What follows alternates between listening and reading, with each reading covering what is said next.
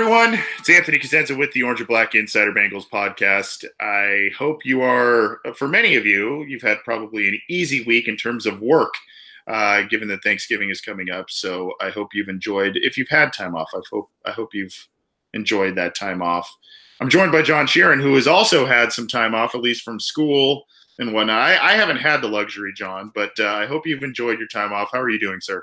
Well, I hope our listeners have an easy week work because it's never easy covering the Bengals when they play like the Bengals usually do. So it's been a rough week from that sense, but we're here. I drove up from UC to my home just north of Cincinnati. Almost ran over a possum actually on the way up from here. I mean, it's dark out here, man. Like it's dark at 6 o'clock. And next thing you know, there's like cat-sized rats running in the streets. I have to swerve out of the way. So I'm here. I'm alive, and I hope you guys are happy because of it. Yeah. Hashtag Ohio problems, right? Yeah. Very. Well, it's good. Thank you for being here, John. And I mean that because I know this is a week that, we could have taken the week off and we could have done that. And I mean, I would have done it by myself. It wouldn't have been nearly as high quality of a show if it was just me without you. So I appreciate you making the time during kind of a holiday week to be here. We appreciate the listeners doing the same. And even though we may not have as many live listeners, maybe we will, I don't know. But we may not have as many live listeners as we usually do. But, hopefully you still get this. Maybe you download it and on your trek to your Thanksgiving destination or what have you, you could pop into the show and treat your family to a lovely Bengals episode of the podcast. You gotta like that. We've got a lot on tap tonight, even though we've kind of struggled a little bit creatively this week to come up with stuff because, unfortunately, the Bengals just kind of keep making the same mistakes. And there's a lot of different, we could take those mistakes and go some different routes. But we're going to touch on some of that. We'll touch on the Ravens game. We'll touch on some news and notes. And we'll be joined shortly by Joshua Finney of SB Nation's Dogs by Nature to preview the Browns game. We're hoping he's going to join us shortly to get that started. And you can get the coverage aside from being on CincyJungle.com. You can get all kinds of coverage from the other side of the fence at Dogs by Nature. Joshua Finney, I believe, does the podcast over there, so you can check them out. What's kind of interesting about this one, John, coming up here, the Bengals and the Browns, they're two teams that kind of are going in a little bit of opposite directions. And usually it's kind of, hey, the Bengals are back on the rise a little bit. They're feeling pretty good about where they're at by the time they face the Browns. Maybe they even use it as a rebound game if they had been sliding a little bit. But the Browns are coming off a decent win against the Falcons. The Bengals are backsliding. They're 1-4 now over their past 5 games. Kind of an interesting situation and maybe a little bit unfamiliar territory from Bengals fans and from the Bengals side of things, right? Yeah, for sure. And just in the Hugh Jackson era for the Browns specifically, the Bengals never had any trouble with them, even though, in the years past and previously in the Marvin Lewis era, the Browns always played the Bengals tough. Hugh Jackson comes there, it's kind of like a game that Bengals fans gloss over. Hugh Jackson leaves, the Browns are 1-1, and their offense is looking a lot better than they usually did.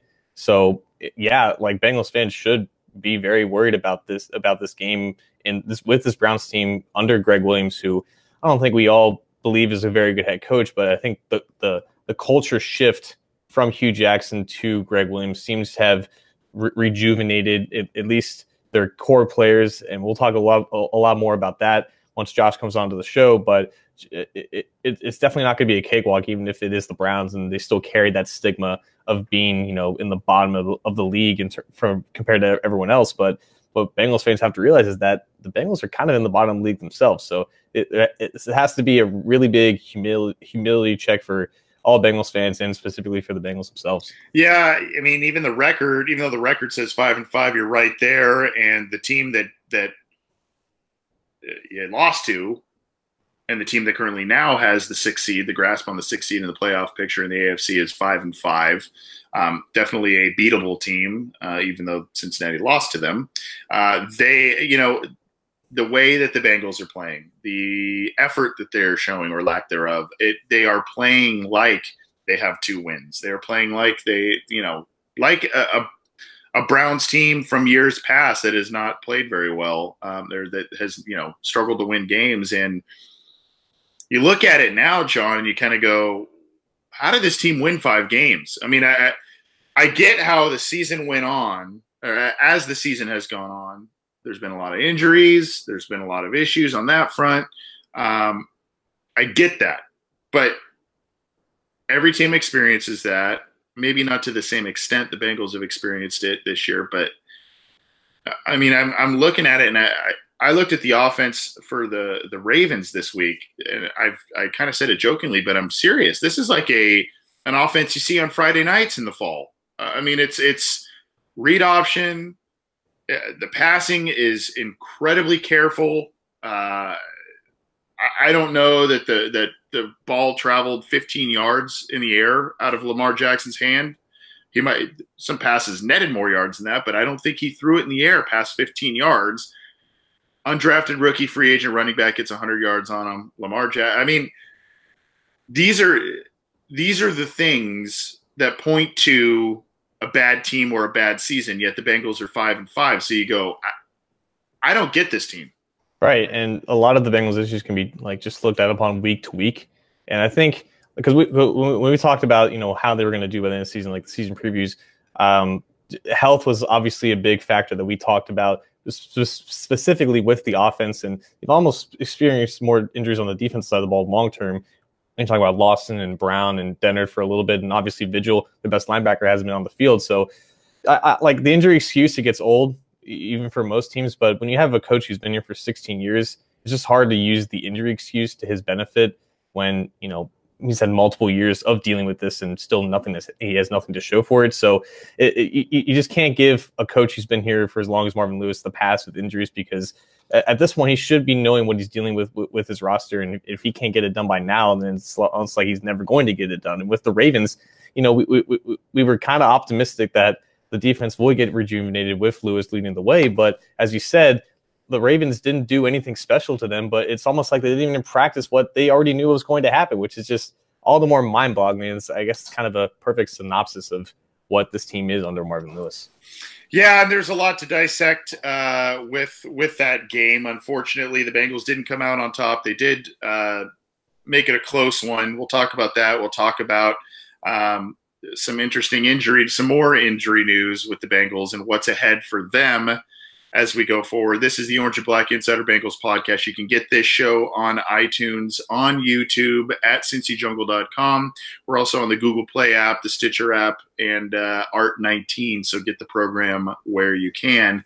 And I believe now we are joined by our special guest, Joshua Finney from SB Nation's Dogs by Nature. Josh, are you with us? I am. Can you guys hear me? Yeah. How are you, sir? I'm great. Thank you guys so much for having me on. Yeah, absolutely. Thanks for making the time. I know you're a busy guy. I told John I kind of opened the show with just kind of saying thanks. I know this is a hectic week for a lot. I mean, it's a relaxing week, and a lot of people take time off, but it also, in this area that we do, it can be a hectic week. So I appreciate you making the time. I know you're a busy guy with a podcast yourself and doing stuff on the website. Real quickly, before we kind of dive into stuff, if you wouldn't mind just kind of giving us a little brief intro on yourself, how you got involved with Dogs by Nature, what you do over there, and how people can follow you on social media. Yeah, I'd love that. Thank you so much for the opportunity. I've been a contributor to Dogs by Nature in greater or lesser estate for about 7 or 8 years. I find that a combination of real life, grad school, and children keeps me from writing as much as I'd like these days, but it's not as hard to find time to do an hour to 2 each week of podcasting where I get to grab a beer, talk football with my closest friends. So you can find us doing that over at the This Believe Land Is Your Land podcast, which is part of the Dogs by Nature podcast through SB Nation. We're actually trying to find time to record tonight to get our pre-game time show up, and we're struggling to find the time to meet it. So I appreciate getting it out of the way early and having the opportunity to meet with the two of you guys. You can find me on Twitter at Josh Finn, and the other two podcast hosts, Hawaii Mike Hui and John Calismo, J Cosmo. Good guys, good sources for Browns information, and also not lacking in a sense of humor about where we've been for the last 15 years and where we're going. Well, if there's one fan base and one franchise that can commiserate with at least some of the struggles, maybe not to the certain extent of late, but if there's a lot of correlations, it is the Cincinnati Bengals, and we appreciate you making the time again. We'll try not to keep you too long, so you can get to your own show if you're going to do that tonight. I guess the easiest place to start off with, I mean, there's a couple of good spots to talk about here. But with the Browns, they made the kind of the early quarterback change to Baker Mayfield, the number 1 overall pick. I've got kind of a two-pronged question because I haven't really talked to many Browns fans about that. Were you surprised that Baker Mayfield was the pick and maybe not Sam Darnold, especially with Hugh Jackson, former USC coach, kind of making the selection there? And what's been the difference in terms of production, in terms of team morale, whatever you've seen since Baker has taken over as the starter? So I'll start out by answering your first question. I was enormously surprised, not because I didn't value Baker's talent coming out, but because I felt like it was a more risky pick. I felt like the easy layup in that situation was Sam Darnold. And that was what all of the pundits and all of the rumors were pointing towards, is that was going to be a marriage. This is a kid who had all of the physical skills, who had the pedigree, was coming from Southern California, like you said. Everyone kind of expected Sam Darnold to be that guy. And so when they pulled the trigger on Baker up front, I think that there was kind of a collective intake of breath there that he was that guy. That said, if you believe that analytics is still a thing that's alive and well in Cleveland, if you think that people are paying tribute to some of the more advanced metrics, then it's clear why they went down that road. And it was very clear to us throughout training camp and through the preseason why they made that pick. Most of the off-field kind of shenanigans, nonsense things that you heard about Baker were very quickly diffused and were found to be kind of false narratives. And he showed the talent that we saw at Oklahoma, and he didn't have the hard time translating coming from Lincoln Riley's system into the NFL system that we all kind of expected. So he looked good from the outset. The team clearly, even when he was the backup quarterback coming into the season, loved him and looked forward to the time when he was going to play. It was always a question of when, not if. And I think that we probably got to that day a little quicker than we expected because of Tyrod Taylor's injury I believe it was week 4 against the Jets. They definitely wanted to keep him stapled to the bench as long as they could, but once he came in, there was no putting that monkey back in the bottle. They were committed to it, and it was pretty easy to see why. As a Bengals fan, I was extremely jealous when you guys drafted Baker because, like, you're right, the analytics do mean something, and he was the best quarterback on paper when you talk about meaningful production. Talk about, and I'm also jealous that you guys actually got rid of Hugh Jackson instead of hired him onto your staff. But just let it all out.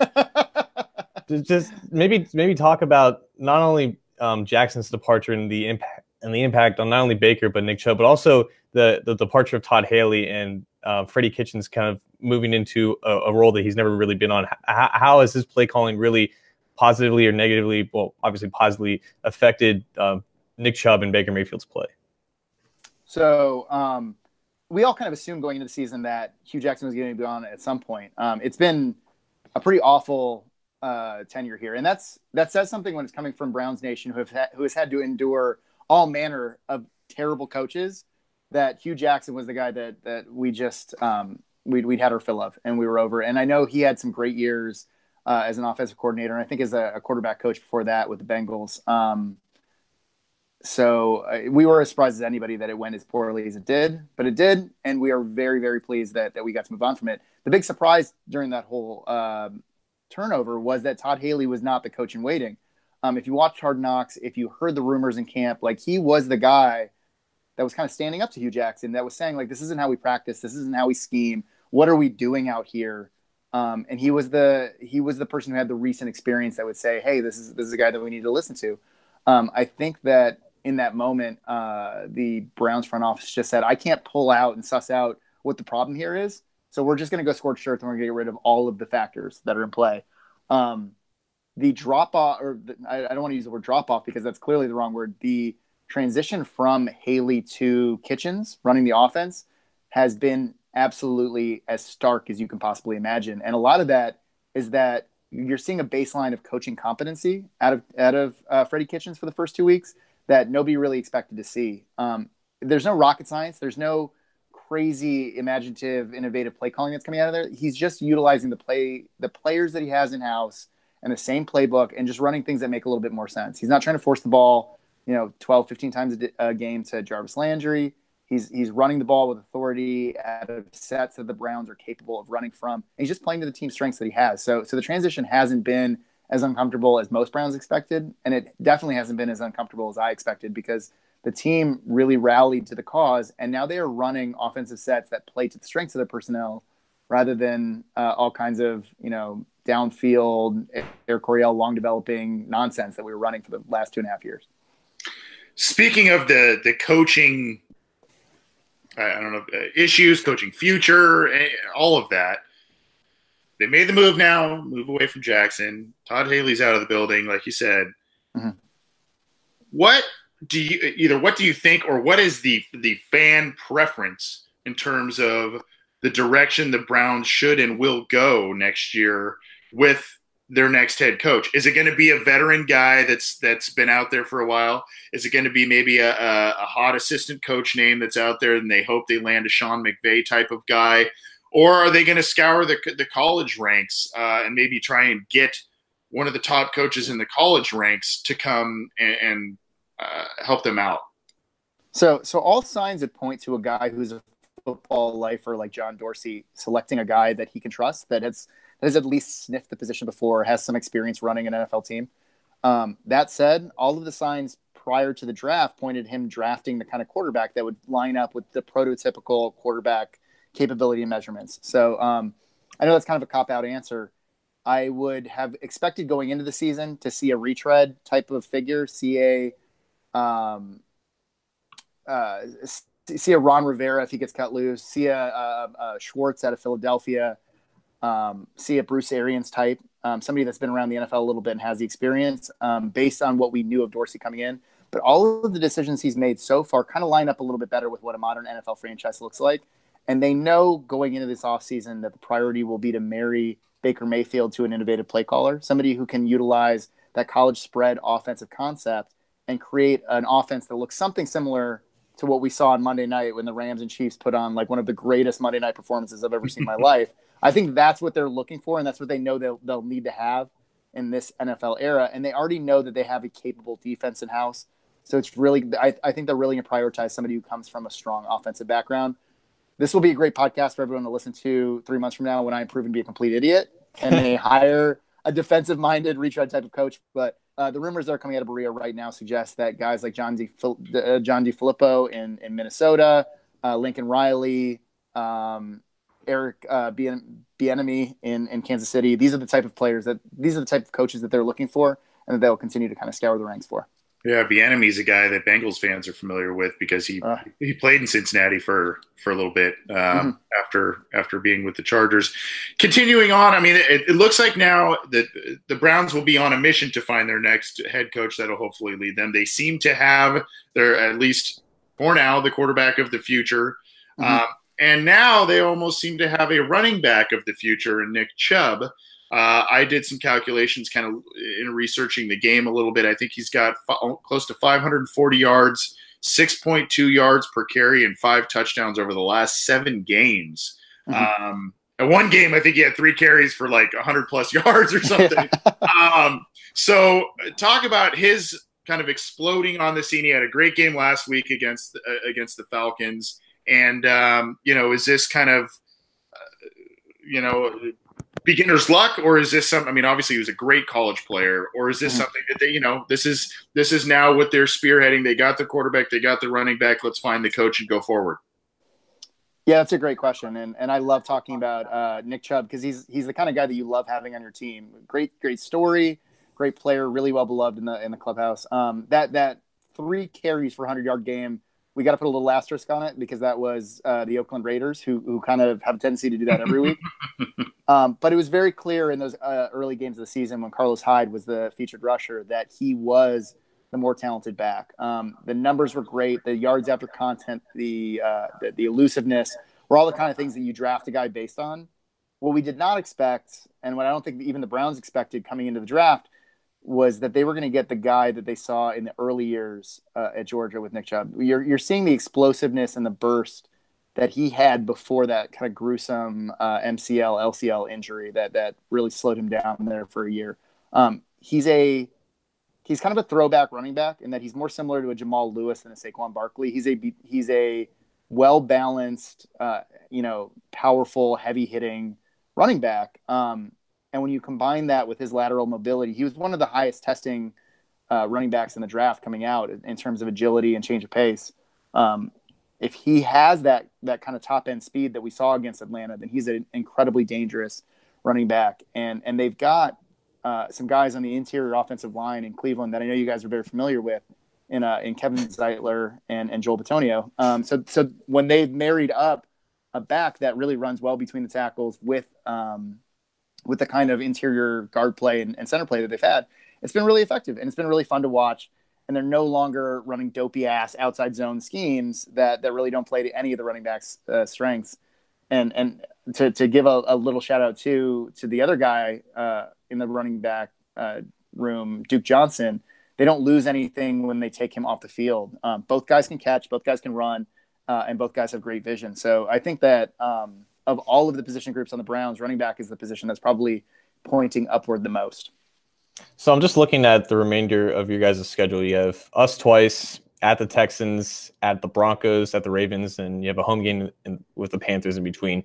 I see, just from a Bengals fan perspective, that's probably very much like at least 2 or 3 wins there. That's very possible for the team that you guys have right now. What are your expectations, I guess, for how you would want this season to end? You guys, would you prefer that you guys rack up as many wins as possible and give the possibility that Greg Williams has a chance to become the long-term head coach, or does their record for the rest of the season not really matter to you? You just want to see just constant improvement from their younger guys? It's actually a really good question. You're kind of touching on the Cleveland fan zeitgeist a little bit. There's a lot of love for how the Browns have looked the last 2 weeks, even though they lost to Kansas City. What you saw in the immediate short term of the coaching aftermath was the team was a lot more, like, you weren't seeing all the stupid penalties. You weren't seeing all the mental mistakes. You saw a team that looked like it belonged on the field with 2 playoff contenders.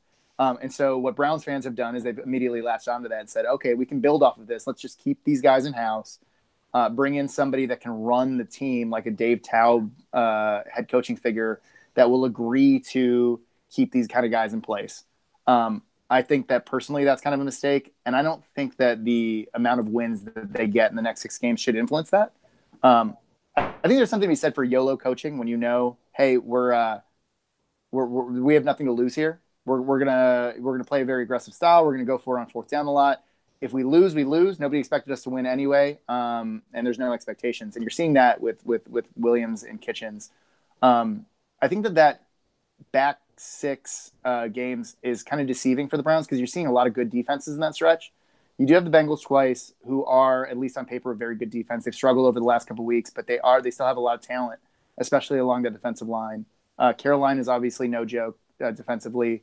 And Carolina, Denver, and Baltimore are still top 10 DVOA defenses. So I think that those are going to be really hard-fought games regardless. I don't expect the Browns to win more than 2 or 3 games. And it's been 3 games since they've won a game on the road, so I don't think that there's any danger of them winning out and challenging anybody for a playoff berth this year. But what I think Browns fans want to see more than anything is they just want to see continuing competency. They want to see the team doing the right things.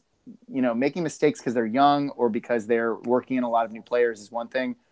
Making the same mistakes week in, week out, and not getting better from it is a different thing. So more than wins and losses, I think that fans would like to see this team continue to compete the way it has and look like a competent run organization that can build off of the talent they have. And they really want to see guys that have been brought in the last year or two, not just the Baker Mayfields and the Nick Chubbs, but also the Terrence Mitchells, the Demarius Randalls, all these extra young kids. They want to see these guys show out so they know what the emphasis next year is going to be as far as bringing in talent to make this team better.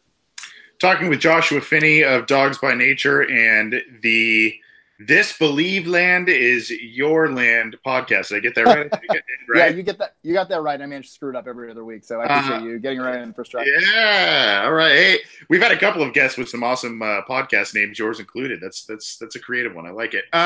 Appreciate it. Before we get you out of here, we got to hear what you think the result's going to be on Sunday. Obviously, this is the first of two games still. This is usually these teams face off way earlier than this for the first time, but so a little different this year. But obviously, the Hugh Jackson factor may or may not play into the Bengals' corner. It's in Cincinnati. A lot of factors here. Cincinnati's on a skid. Cleveland's kind of on the uptick a little bit after the win. So, what do you think? So there's a lot of factors here. And I'll start out by saying that anytime Browns fans feel really good about the team's chances, anytime they go into a game feeling really confident, those are the games that end magnificently badly. So you have that going for you. Browns fans feel great about this. So normally in that situation, I'd expect a solid drubbing. I think that playing on the road is a big factor here that probably is understated. The Browns have not played well on the road. They have not won a game on the road in a couple of years. And having Hugh Jackson basically delivering the playbook on a platter for this game does have an influence on it. That being said, we're also seeing AJ Green come back in whatever facility he's able to play this weekend, which is going to be a big get. And I think that it's really going to come down to who can execute better on offense. I think that this is really going to come down to who makes that critical turnover, down the stretch. I think it's going to be a close game, and I think that whoever makes the most Ohio-ish turnover at the end of the game is really going to determine who ends up winning it. The last couple of weeks, unfortunately, that's been Cincinnati. I think that's really anybody's guess this week. I don't want to make a prediction that I expect Cleveland to win, but it feels like a good game going into it. Yeah, I predict it's probably going to be pretty close regardless. Yeah. I think Cleveland's improving, and I think Cincinnati's lost some guys. They get AJ Green back, but we'll see.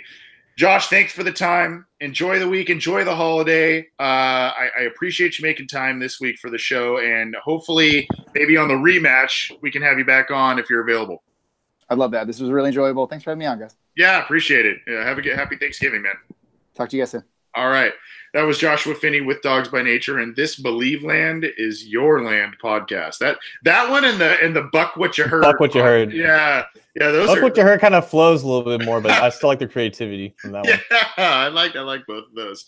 Appreciate his time and coming on here talking about the Browns, and they got to be feeling pretty good about themselves. We talked about it at the onset of the show. They got to be feeling pretty good. I mean, realistically, I think they know that this is probably going to be a 5 to 6 win team this year. But if they show improvement and they see things out of Mayfield that makes them believe that they finally have their quarterback after 30 plus guys they've trotted out there for starts since they came back in '99. Crazy. That one dude can finally finish his jersey with like the last name on. Like, yeah, there you go. There you go. This is the Orange and Black Insider Bengals podcast. We just had Joshua Finney on from the SB Nation Network and the Dogs by Nature website and their podcast there. Appreciate him coming on. You can get this show on iTunes, Google Play, Stitcher, YouTube, cincyjungle.com, and Art19. So get the show where you can. We appreciate the live listeners tuning in on this pre-Thanksgiving show. We will be taking some listener questions at the end. I've already seen a couple in the live YouTube chat, so leave them there. Leave them in the Cincy Jungle comment thread. Or you can text or call us. We'll be taking calls later, but you can text us on the Orange and Black Insider line. 949-542-6241 is the number, and we'd love to hear from you if you are so inclined. John, kind of going back to what we started off the program with, the Bengals, obviously they fell to a Ravens team that was down their starting quarterback. Cincinnati has had a lot of success against Joe Flacco. They were 8-2 in the last 10 games going into Sunday, including a big win and a pretty decisive win earlier this year on Thursday Night Football that really got the Bengals fans feeling pretty good about the team and where things were going in 2018. I didn't listen to our show following that win, but I would like to maybe do that to see where our mindsets were. I think we were all feeling pretty good, and maybe even singing Terrell Austin's praises at that point, given the amount of turnovers and whatnot. But I guess I kind of want to tie what happened on Sunday into a number of different news and notes and things kind of going forward. So the Bengals lose a game against a Ravens team. And look, a lot of people pick the Bengals to potentially sweep the Ravens. They've done it. Like I said, they were 8-2 going into this Sunday against the Ravens in the last 10 contests. So they've done it before. But this is still John Harbaugh is a good coach. They've got defensive talent on that team. And going to Baltimore is not an easy atmosphere to go play. So on one hand, you're kind of like, well, they split the series with the Ravens. Maybe that's something that's expected in terms of preseason predictions and all that kind of stuff. But at the same time, rookie quarterback, like I said, undrafted rookie free agent running back, both get 100 yards on the ground. Very, very, very vanilla and limited passing offense by the Ravens. And the defense just let you down. Now, Cincinnati didn't have A.J. Green, and we all know A.J. Green is a guy that absolutely destroys the Ravens. So that's a big minus for the Bengals. But Ravens are down their starting quarterback. Bengals are down their Pro Bowl receiver. So I guess where I really want to focus this week, and we focused on it a couple times already this year, is the linebacker position. And the reason why I want to do that is not only because of a pretty poor play by that group against the read option, all of that stuff. But now Preston Brown, one of their big free agent gets, is on IR this year. So I guess where I'll start with this is, do they have enough to scrape together something that is resembling serviceable the rest of the year? Their best chance in that group. Their best chance is like to just at least try out Malik Jefferson, or a third-round pick, because he is their best, most explosive athlete at that position. And you just watch that game against Ravens. You just said it yourself that they ran a quote-unquote high school offense, but if the Bengals can't stop it, there is no reason why they should have done anything else. That's why the Lamar Jackson factor just works so well into the Ravens' favor, just because we've seen Joe Flacco lead an offense with the Ravens that has had limited success against the Bengals defense, regardless of what shape that they're in just in recent years. Then you add this factor of speed and explosiveness from the quarterback and the running back, and the Bengals edge defenders and their linebackers just had no answer for it. You have guys like Vincent Ray and Vontaze Burfict overflowing at the threat of the run up the middle and then completely losing the edge, and Lamar Jackson scampers for 8 to 10 yards. You have no athletes or competent athletes at that position, because you have Jordan Evans, who again is a good athlete, but he's just not there yet. He's not clicking and closing like he should be. And then the guys you have playing next to him, Vontaze Burfict, he's just not finishing plays like he usually does. And you have to wonder if that's maybe a mental thing at this point. Vincent Ray's still getting a lot of snaps, and he looks like a grandpa out there. And of course, we've dogged on Hardy Nickerson enough, so we don't really have to mention him in his poor play. But at this point, try out Jefferson. Try to limit what his responsibilities are. Keep him enclosed and maybe in that Mike linebacker spot, so he doesn't have to take on a lot of blocks. And just hope that Nick Vigil comes back soon, because he is their best linebacker, and he was playing like their best linebacker. But at this point, if you tried out Hardy Nickerson there and play him for all the snaps and entrust him with responsibilities of lining everyone up while he still can't do any assignments that he's tasked to do, like, you're just basically giving it up and throwing in the towel and just trying to make something that doesn't work. And it's just not the strategy that they should have going forward. And it's really indicative of their approach at the linebacker spot, just in the entire Marvin Lewis era. Yeah. We'll talk about the future at the position in just a second, but you brought somebody up that I think is critical not only to this position, but to the lack of success of the group this year, and that's Vontaze Burfict. And you said maybe there's some hesitancy there in terms of his style of play based on past suspensions and all of that kind of stuff. He has, for whatever reason, blocked me on Twitter, so I haven't been able to see some of his stuff. You're not the only one. Yeah. I haven't been blocked, but you're not the only one. Yeah, I must have said something that rubbed him the wrong way at some point, or typed something that rubbed him the wrong way at some point. So I'm in his doghouse. But supposedly he kind of said something about, there's been some talk about Marshall Yanda potentially spitting in his face. There's some video out there that I have seen, and there's some evidence there, but I don't see the fire. I don't see the effort. I specifically remember him meeting the free agent running back, Gus Edwards, I believe it was, in the hole last week. Could have stopped him for basically a 1-yard gain. completely just missed on the Well, he got his arms on him, but just let him go. And then the play resulted in like a 12-yard gain, first down. Very uncharacteristic from a Burfict of a couple of years ago. Is this a guy who either A, isn't healthy, isn't fully healthy, B, isn't in shape because he missed part of the season. He missed some conditioning stuff in the summer because I think he was out, and then missed the first part of the season with the suspension.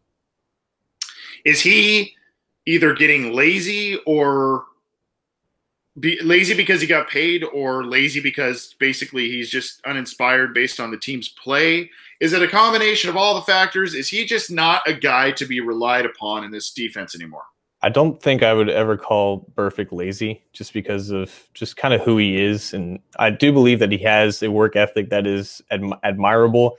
But the whole thing with Burfict was that we always wanted him to get the message that he was towing the line too much. And we always wanted him to dial it back so he can do the same good things that he's always done, but do it the right way. And it seems like he's just this kind of player, this defensive player, this linebacker that can only play at one speed. And if you tone it down a little bit to take away the stuff that will get him fined or suspended, you kind of lose everything else that was good about Burfict in the process. So it almost looked like what the NFL has done to him, rightfully so, because he has earned his reputation to a certain extent for all the extracurricular stuff, but it just hasn't been the positive change that we've expected from him, because we always wanted him, or at least me personally, I always wanted him to just change for the better and just kind of progress as a player in that sense.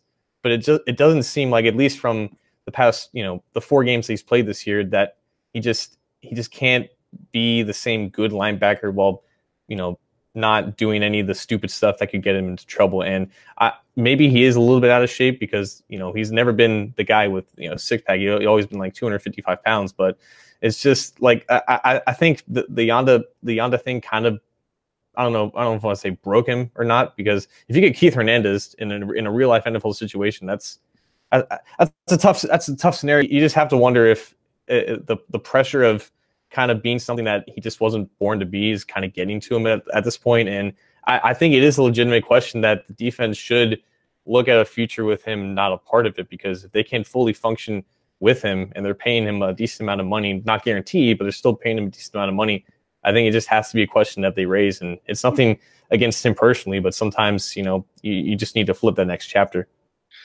Yeah, I mean, to use a weird metaphor, it's almost like he excels but frustrates when he plays at 120 miles an hour, potentially reckless driving type of thing. Or else, if you tone it back, he's almost driving 25 in a school zone type of thing, right? I mean, it's like he's one way or the other. There's not a middle ground with him, and it's almost you can kind of say the same thing. There's no middle ground in terms of the amount of playing time, because he's either suspended or hurt, or he's playing half the season. He's just a frustrating player. He's great. He's great. And other times you're just like, I don't get what's going on. And that's that to me, that one, even though it was one play, not the Yanda thing, the one play where he missed that tackle. Yeah, he's missed tackles before. And yeah, he's been behind on passes and all that stuff, even in his best years. But that one play, I was like, that is just not him. It didn't look like him. It didn't. And that really surprised me. Going forward now, looking at the past, looking at what they have, and then moving forward into the future, this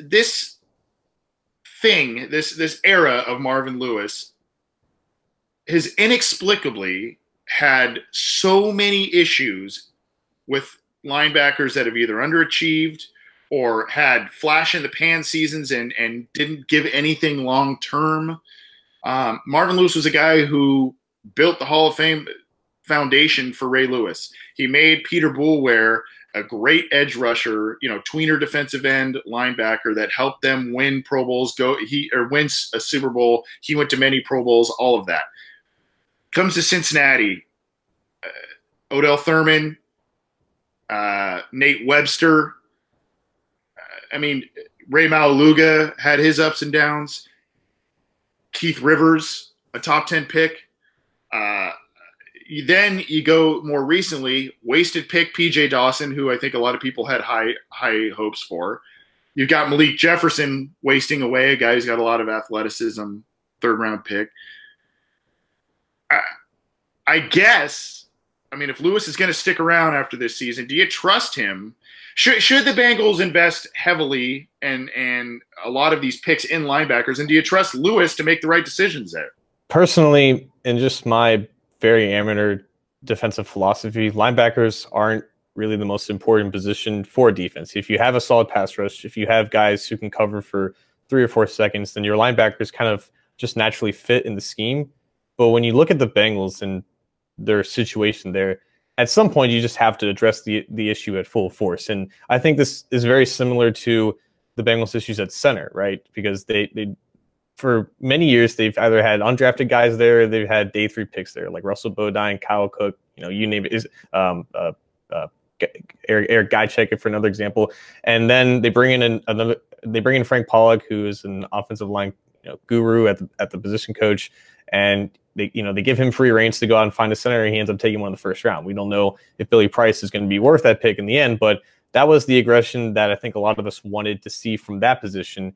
And now you look at it from the linebacker spot and you're thinking, okay, our investment strategy at the linebacker position clearly isn't working. We're not looking at the right trades, but also we're just not bringing in enough talent at the position. And again, I think they have a similar mindset where if they have the competent front four and they have the competent back 5, then their linebackers will just kind of fit in. But they've neglected it so poorly for so long that they can't hide that lack of talent there anymore. So at some point, they got to just go away from their traditional philosophy like they did addressing the center position and just kind of attack the position at full force, whether that's sign a guy to a multi-year extension in free agency or draft a guy in the top 50 picks, because I think at this point you need some type of injection of talent, because you can't go into the 2019 season with Nick Vigil being your best linebacker and expect to be competent at that position. Just having one game changer there, one impact player at the position, I think will do wonders for them, and just have the rest of the guys that they have just as a complementary talent. And I think they've relied on Burfict continuing to be that impact player, but obviously as we've seen, he's just not the same player as he is. So at some point they just got to deviate away from their traditional investment strategies at the position and just attack in full force. Right. Yeah. We'll close this segment with this, because I want to get your take on this, because I'm undecided. Okay. I look at what happened this Monday night, and I look at those two teams that just, flung the ball all over the field. I think the quarterbacks combined for like 10 or 11 touchdown passes. Lot of weapons, a lot of ancillary, outside threats, skill position guys.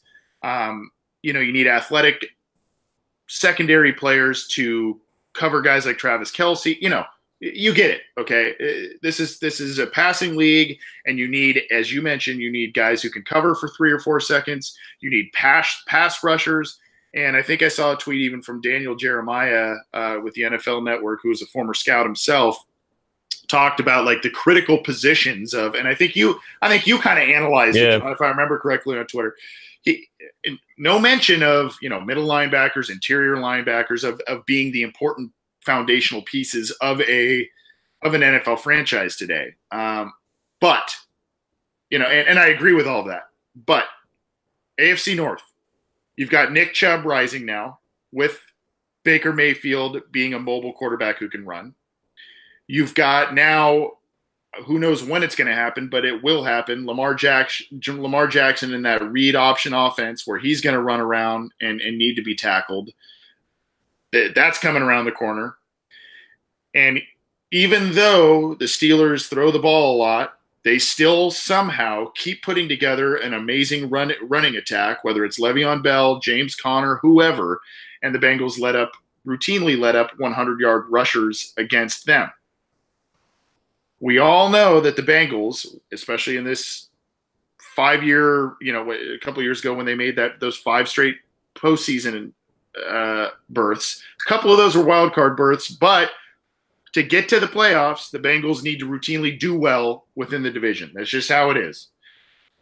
That's where I go, okay, should they really heavily invest into the linebacker position and get these solid tacklers, these CJ Mosley type of players? Or Should they just load up on the secondary guys and try and get the turnovers, try and cover some of these big weapons? I don't know, but something obviously needs to change with this defense because the rankings they have are absolutely deplorable in almost every area. Yeah, for sure. And I think they counted on, William Jackson and Drake Kirkpatrick at least, being above average cornerbacks, and neither of those two have an interception this year. They've been decent coverage, but they haven't produced any impact plays. Losing Lawson hurts the pass rush obviously a lot, and they only have Geno and Dunlap to rely on.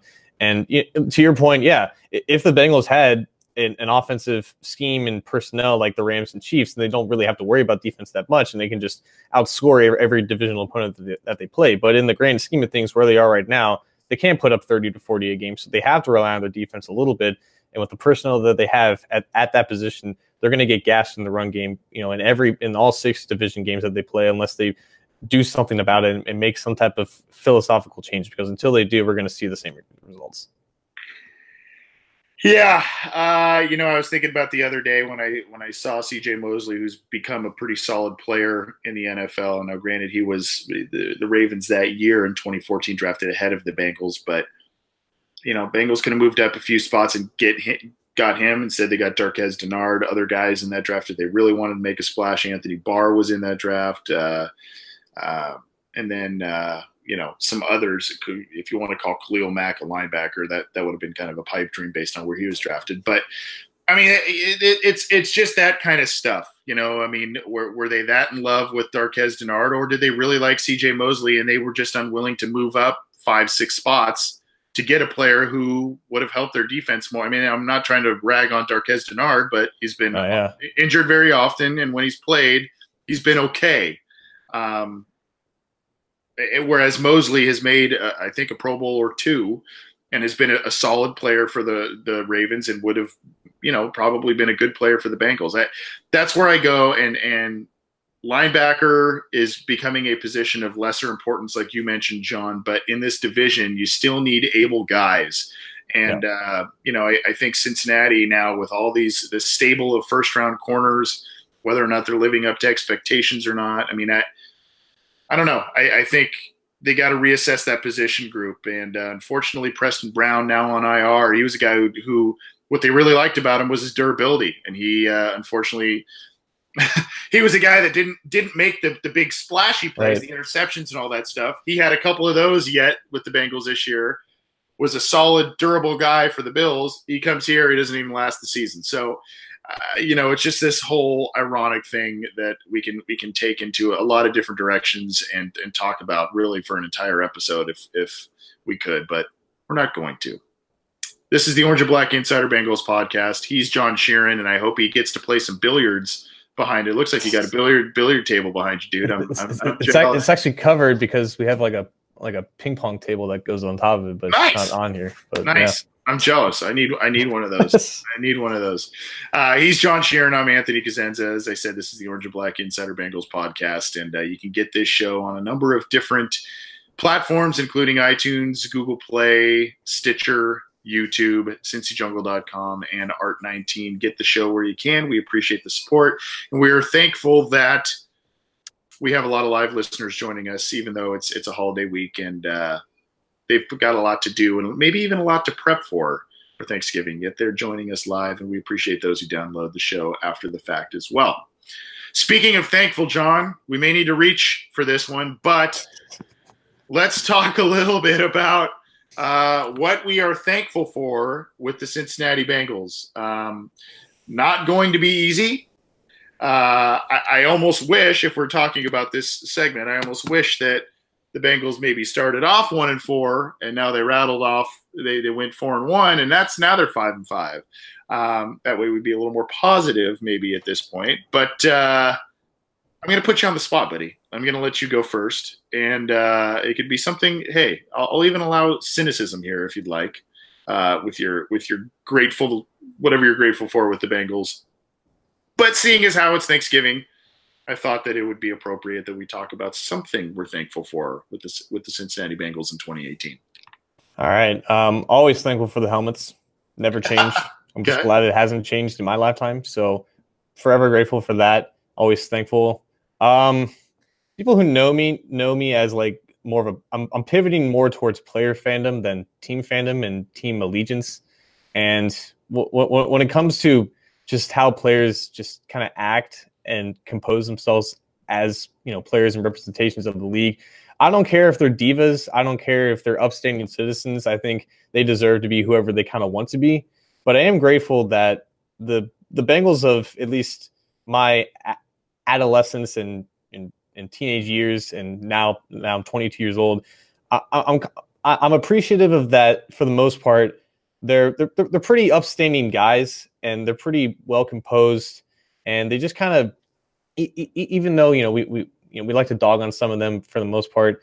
I think that for the most part, under Marvin Lewis, he's put together a team of pretty solid human beings for the most part. You know, guys like Andy Dalton, AJ Green, Geno Atkins, they're Carlos Dunlap, Michael Johnson. They're just guys that are like really easy to root for, and they don't really make a fool of themselves. You know, when some other teams kind of do so. And again, I don't hate guys like Odell Beckham or, you know, other guys like that who kind of appear in the media too soon, because I understand that there's a lot of more context than I think a lot of people miss when they look at players and their social media interactions, whatnot. But the Bengals, you know, even if they are stuck in their ways and they're, you know, consistently mediocre, they kind of always bring me back, because, you know, it's easy to like the players on this team just from the way that they are as athletes and how they kind of not only just help out in the community, but just how they carry themselves. And I think they always have a team that's really easy to root for, and kind of guys whose stories that you always enjoy and like to follow. And honestly, just listening to me talk is a little bit cheesy and whatever, but I just think that's always something that I'm appreciative and I'm thankful for, even if we want a better roster every single year. It's just guys that I believe are just really easy to root for, and really, you know, players that you can look up to, I guess. That's a good one. I like that one. You know, I'm going to say a couple of things here, and I agree with you, John. I agree that, you know, there are the Carlos Dunlaps, the Geno Atkins guys, the Michael Johnsons, who are always nominated for the Walter Payton Man of the Year. You know, there are a lot of good guys on this roster, which is, you know, cool to see. You saw, I mean, even a guy, Drake Kirkpatrick, he's visiting senior homes and dancing with old ladies and doing cool things like that. You know, that's something you don't see from.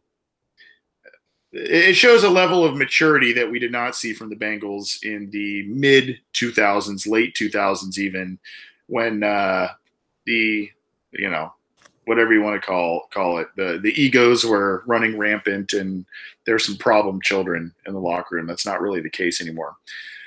One thing I'm going to say that I'm pretty thankful for, and it's kind of ironic, and I apologize to our guest, Joshua Finney, about it, but I'm grateful that even though we have experienced a lot of heartbreak as Bengals fans over the past 16 years, I'm very grateful that the past 16 years with the Cincinnati Bengals have looked nothing like that of the Cleveland Browns.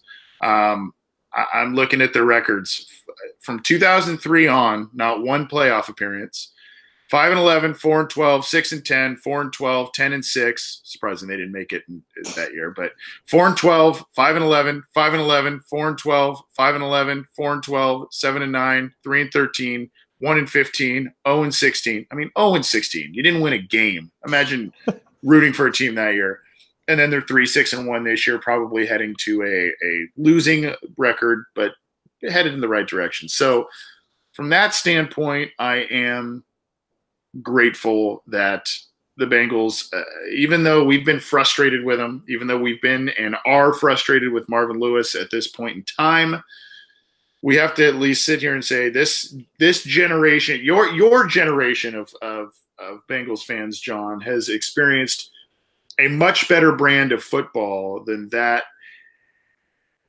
of a previous generation. Now, when I really started, I mean, I've been a fan since the late 80s when they made that Super Bowl run. But I mean, I can remember watching games vividly in the late 90s, late 90s, early 2000s, where guys like Jeff Blake and Carl Pickens, and I mean, they struggled to win 6 games a year, much like the Browns did. And this team is different, and I think because of that, the expectations are different.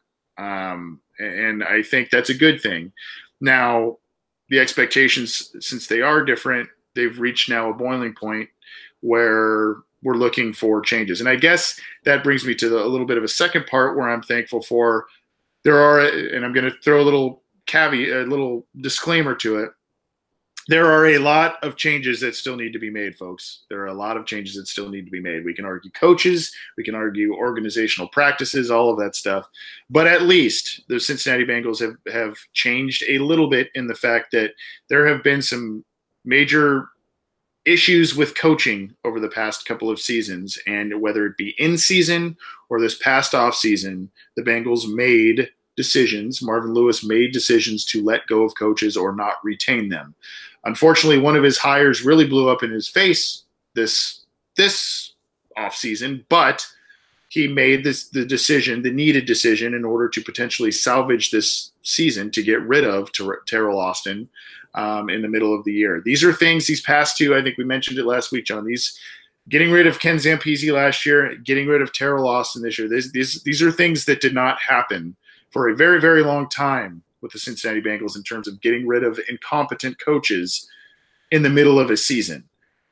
Many will argue that Marvin Lewis may fall into that same category at this point. But those are a couple of things that I am thankful for with the Cincinnati Bengals as we head to the Thanksgiving holiday. And despite the 1-4 recent skid, they are still alive theoretically for the playoffs. It's going to take them winning some games, probably games that we expect them to win, but that's another story for another time. Jeff Andy says, I'm thankful for being old enough to remember seeing the Bengals in 2 Super Bowls.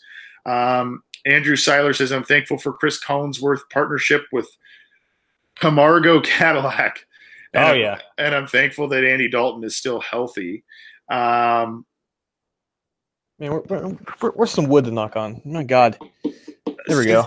Cincy fan Jungle City. I'm thankful that I at least have seen a Super Bowl as a Bengals fan. We didn't win, but damn close to it. True. John Telly with the mic drop here. John Telly, I'm thankful for OBI, but Wednesday evenings wouldn't be as enjoyable. There it is. That was the one correct answer of all of this. That's the best answer. I can't go beyond that one. I don't think we can fight that, right? No, we can't fight facts. Yep. Well, thank you, John, and everybody else for tuning in and enjoying the show. We have fun doing it, so we're just glad that you guys enjoy it and tune in. We hope that you have a happy Thanksgiving, whatever you may be doing. Friends, family, even those who work, whatever. Just enjoy yourself, be safe, all that good stuff. But there are things, even though there are people who think the sky is falling on the Cincinnati Bengals, there are things to be thankful for, and there is still a third of the season, right? A third? Yeah, long third. Yeah, of the season to be played. So they've got 6 games left. They can still win. They can win a number of those and make a playoff push. The AFC beyond the division leaders is pretty weak, so maybe they could surprise us and do a little something special this year still. So that is that. Let's move on to some listener questions, John. And for those who are tuning in, you can text or call us 949-542-6241, 949-542-6241. You can get a hold of us that way. Otherwise, we've already seen a bunch of questions in the live YouTube chat, so I'm going to start getting to some of those, John, before we leave and celebrate the holiday. Let's see. Seeing stuff about Hunter Sharp, the guy that the Bengals grabbed. That's a fake name. I have no idea who that is. That is a. Oh boy, here we go. Amanda Bramble just throwing an early grenade into everything. Basically, do you think the Bengals should move on from Andy Dalton and draft another quarterback in 2019? And do you think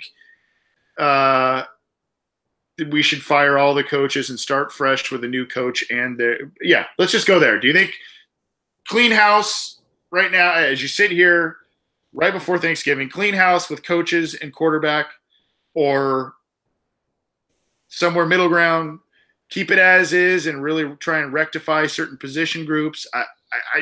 Where do you stand on this? And I think I know where you're going to go, but go for it. Eventually, the grade purge has to happen within the next 2 years. It's still very early in the draft process, but I don't know if you've been keeping up with college football, but quarterback class for 2019 does not look very solid. And like if the Bengals wanted a quarterback for the future, they should have taken in the last 2 drafts. And 2017 they had a great chance to do so. Patrick Mahomes went right after John Ross, but regardless, yeah, like eventually Marvin and everyone associated with him long term has to be purged from the roster, and I think they have a great opportunity to do so after the 2019 season when Tua from Alabama probably declares for the draft. Tank for Tua is probably on the minds of a lot of teams right now. Eventually, yeah, I want to move on from Andy Dalton because I know he's a limited quarterback, and combined with Marvin Lewis, that's a limited potential for your team, quarterback and head coach wise. I don't like just from general forecasting beyond this year. Andy Dalton probably gives them the best chance out of any other quarterback that they could obtain beyond from him. And I know a lot of people want Marvin fired, but the dude signed a 2-year extension this offseason, and Mike Brown hasn't fired him once his contract expired. There's no way he would fire him with 1 year left on his contract. So yeah, I'm in favor of the purge eventually when the time is right, and the time probably would have been right last year or the year before that. This year, just with how the way things have played out, they kind of missed their chance, and now they got to wait for that next opportunity. Yeah, Tua's a lefty, right? I mean, last time the Bengals had a lefty quarterback, he was pretty good for him. So, that makes some sense. But here's my thing, and I'm with you on the 2019 quarterback class. I think that even if it's a draft a guy to groom behind Andy Dalton for a year or two, I don't think this is the year to do it. I don't like any of these guys as quote unquote franchise quarterbacks. Very, very weak class in that regard. And I think that if you're not going to get the quarterback of the future, or usually a new coach and a new quarterback go hand in hand. Right. That's just how it usually works. This franchise and this era of Marvin Lewis, this Andy Dalton and Marvin Lewis and Mike Brown, they're conservative, they're not overly flashy, and they kind of know each. So I'm kind of with you. Hey, let's play this thing out till Marvin's contract, including with Andy. Again, try and reset the pieces. We know who Andy Dalton can be when the surrounding talent is there. When he had AJ, Tyler Eifert, Marvin Jones, Mohamed Sanu, all these guys, we've seen who Andy can be, and he can be pretty dang good. Offensive line, all that kind of stuff. So I think maybe at that point you say, okay, give them this year. If they don't make the playoff push, give them another year, reload on both sides of the ball, see what you can do. And then if you're kind of stuck in neutral once again, which I'm betting they probably will be, then that's when you say, you know what, new coach, new quarterback, let's move on. And just to throw like an extra thing in there, the Giants went out and got a new head coach in Pat Shurmur, but they took a running back instead of a quarterback second overall, and now we see where they are right now. So when you bring in a new head coach, it has to be a new quarterback in there, or else you're going to be stuck in even further purgatory than when you were. Yeah, and here's the other thing to think about. When the 2019 season is over and we're potentially looking at new coach, potentially new quarterback, Andy Dalton will be in his early mid-30s. AJ Green will be in that same age range. Carlos Dunlap will be in his mid-30s. Geno Atkins will be in his mid-30s, early mid-30s. Your star players, at that point, you could probably say the window that existed with the 2010 draft class on, the 2010, 2011, where you got the bulk of your stars, you can probably say that window is closed. You gave them 10 seasons. And if you cannot win a championship with guys who have made multiple Pro Bowls, set franchise records, all of that, at that point, you could probably say that window is closed. Yeah, we can still let them play out their contracts or whatever, but you got to start building around other people, including quarterback and all of that. I think at that point, like I said, your 9, 10 plus years into the thing with these guys. And at that point, that championship window that was wide open in that 2013 through 2015 era or group of years has probably closed. So that, Amanda, is what I think the Bengals should probably do going forward. I think, John, to a certain degree, sounds like you kind of agree a little bit, correct? Mm-hmm. Yeah. Yeah. I'm seeing a lot of comments back about Josh Finney, which is pretty funny. Someone had said Baker Mayfield is the Carson Palmer to the Browns back in 2003. I saw another one that was pretty good. That's not a bad analogy, though. Carson Palmer, yeah, first overall pick, Carson Palmer. Yeah. There was something I saw about the 4th and 3 this last week, and I think this is a hot topic based on what you wrote. I've written about it. Many other people have written about it on Cincy Jungle. The 4th and 3, the 4th and 3 heard around the world, John. Cincinnati needing to drive down the field, at least kick a field goal, and maybe score a touchdown to win. And, believe it or not, with all the struggles and everything, that's what the Bengals did at the beginning of the year, right? They were down or they were tied or whatever. Even in that Pittsburgh game, they came back, and you're like, hey, man, these guys, no matter what, they can come back. They kind of started to do it a little bit, even without A.J. Green out there. But inexplicably, 4th and 3, the ball goes to Cody Core, the guy who was your 6th wide receiver that you kept when you made the final roster cuts. How do you explain that? Now, there are people that say, Dalton went through progressions. I haven't really looked totally at the film or whatever, but he went through progressions, and Core was the guy that, he was maybe his 3rd look, and that's where he went. There are people who say, why is he even on the field at that juncture? I'm kind of like, I guess, a little bit in the middle where, yeah, why are you going to him? But more so than that, if you don't trust him, why is he on your team? Yeah, and I don't know why the Bengals would ever, at this point, trust Cody Core, because, as you mentioned, he has more incompletions thrown his way than completions through 3 years in his career. There was that whole talk about, 2017, he was supposed to be the new number 2 in that offense, and ended up not catching a single pass that season. The play itself at this point is pretty overanalyzed. Core was, believe it or not, the best option in terms of just schematics and just matchups on against that defense, against that personnel.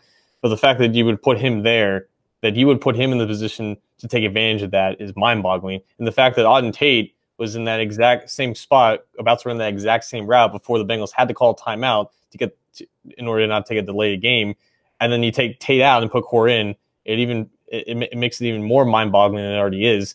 But just that whole sequence of events, and how the Bengals had the same personnel package, the same formation, the same look for 2 or 3 consecutive plays, and the Ravens managed to counter perfectly and make a play on a route that they pretty much knew was coming with a bad player. It's like the worst possible late game management that you can possibly conjure up. And I think Andy Dalton has to be held accountable for allowing that to happen and not changing the play and not adjusting something, knowing that the Ravens knew what was going to happen. And you have to hold Bill Lazor accountable for just not being creative enough. They'll have to be able to win these close games against the division rival on the road, and that specific scenario is just so typical at this point with this team. And I think it shows a lot about who Bill Lazor really is as a play caller.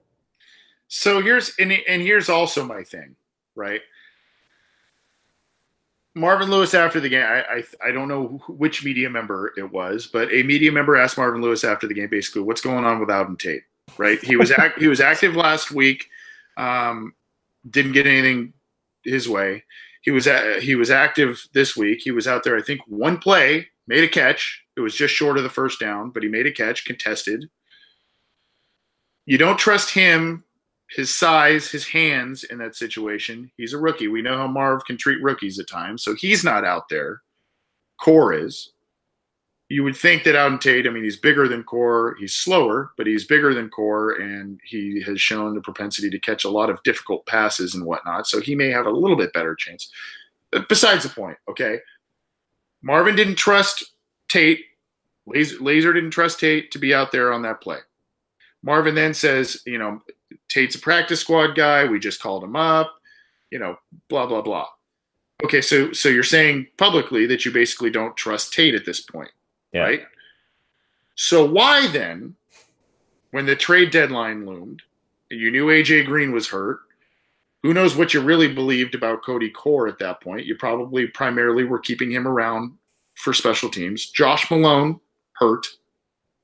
Why then did you not go make a move for a veteran guy to potentially help and be a Band-Aid if that's how you feel about Auden Tate? That's what I don't understand. I think it's more indicative of their misplaced faith in a guy like Cody Core. And similar to Core, there's Alex Redmond, Hardy Nickerson. I guess Cody Core is the receiver version above those two. It's just constantly year after year, we see this team try to make things work. They stuck their necks out for Redmond. Marvin obviously has the connection with Nickerson. And I guess Core is just in that same boat as if, we've either publicly acclaimed these players or we've demeaned his competition at the same position group, where in the case for Redmond, it's kind of like Westerman, and I guess for Nickerson, I guess is Malik Jefferson would be the other part of the analogy there. It's just them, and specifically Lewis, trying to make things work and trying to make them, more than what they are, instead of just recognizing, a lapse of judgment or player evaluation, and just the unwillingness to kind of deviate from that. Because if Auden Tate is playing for Cody Core, if Christian Westerman or Trey Hopkins is playing instead of Alex Redmond, if Malik Jefferson's playing instead of Hardy Nickerson, this team at least is probably a little bit noticeably better. And I would for sure trust Tate to make that catch and to make that play over Cody Core, because he literally just made the same play earlier in the game. And it's clear that Auden Tate's getting like the John Ross treatment at this point, and that's something that I guess we can always expect with Marvin Lewis. Yep. Moving on, we'll do two kind of quick ones and get out of here, John. Someone had asked about Bill Lazor's job being in jeopardy. I think was it Nathan McGuire, or I forget who it was in the Cincy fan Jungle City. Lazor's job being in jeopardy. Here's my thing with it. Courtesy of Jay Morrison of Athletic Cincinnati, he writes he did some updated stats after the game on Sunday. Total offense 25th, rush offense 25th, pass offense 21st, scoring offense 11. To me, way too many 3-and-outs. And when you have a struggling defense, it makes them struggle more when you're feast or famine and you're going through this. What was it, John? On the first half, 5 of their 6 possessions were punts?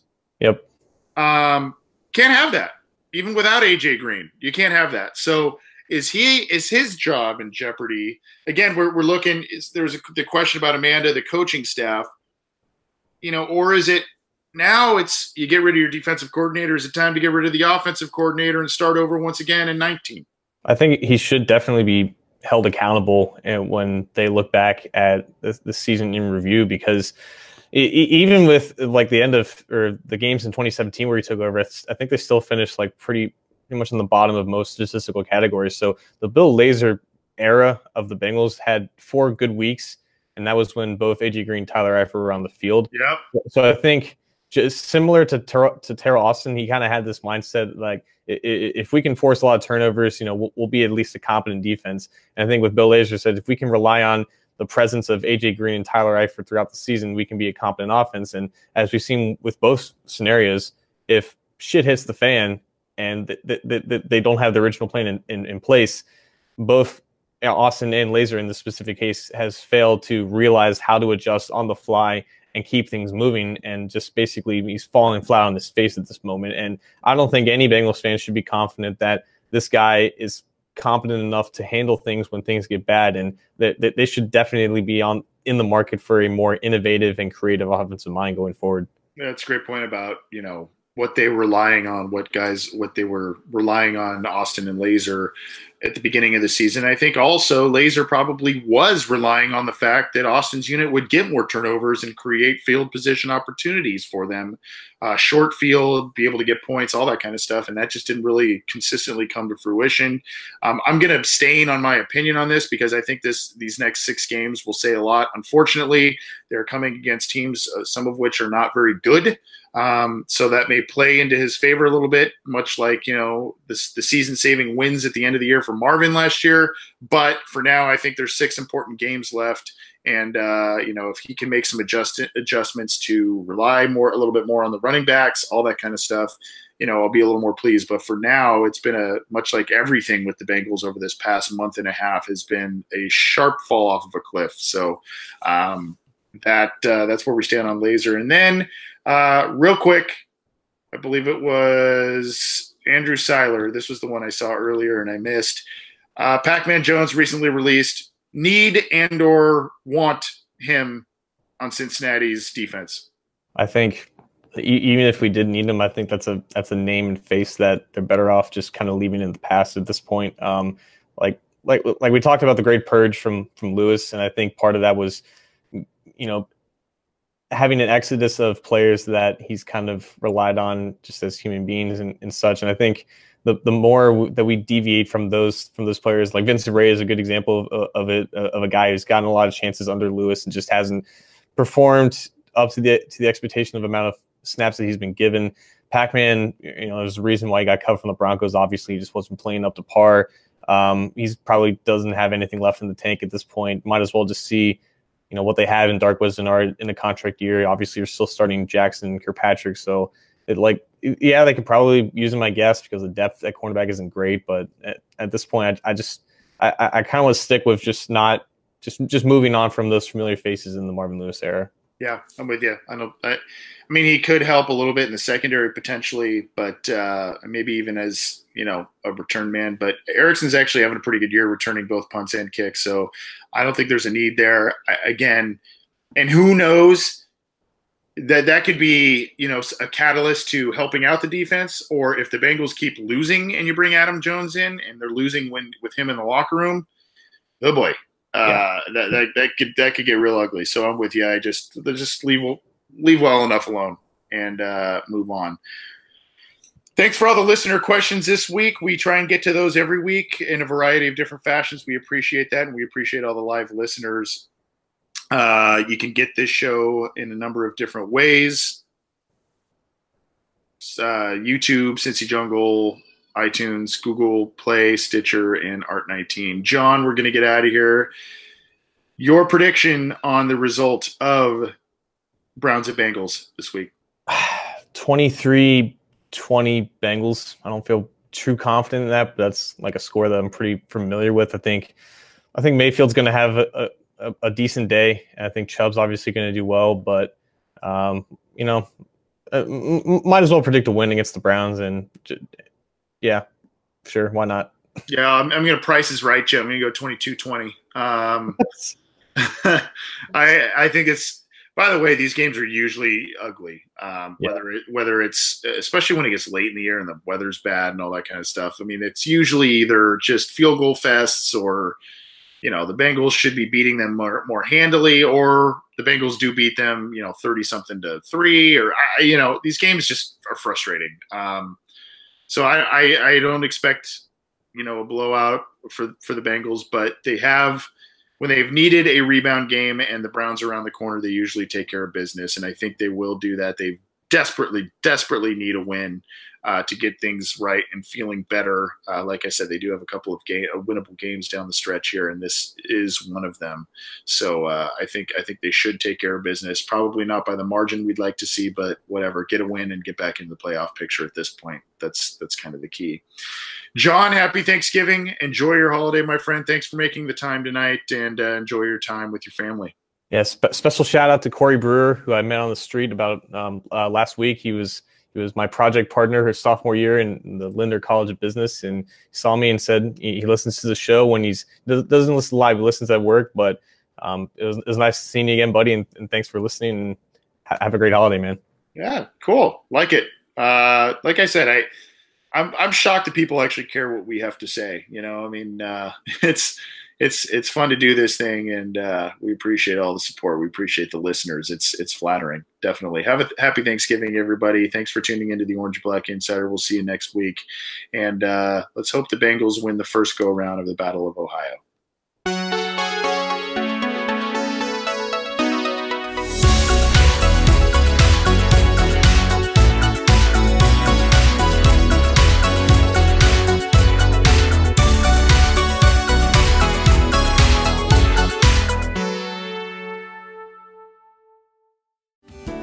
Hello, I'm Spencer Hall from SB Nation, and I want to tell you about my new show, It Seemed Smart.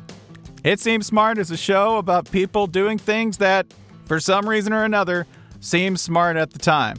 Those things might include doing a little cocaine and driving a bike up a mountain.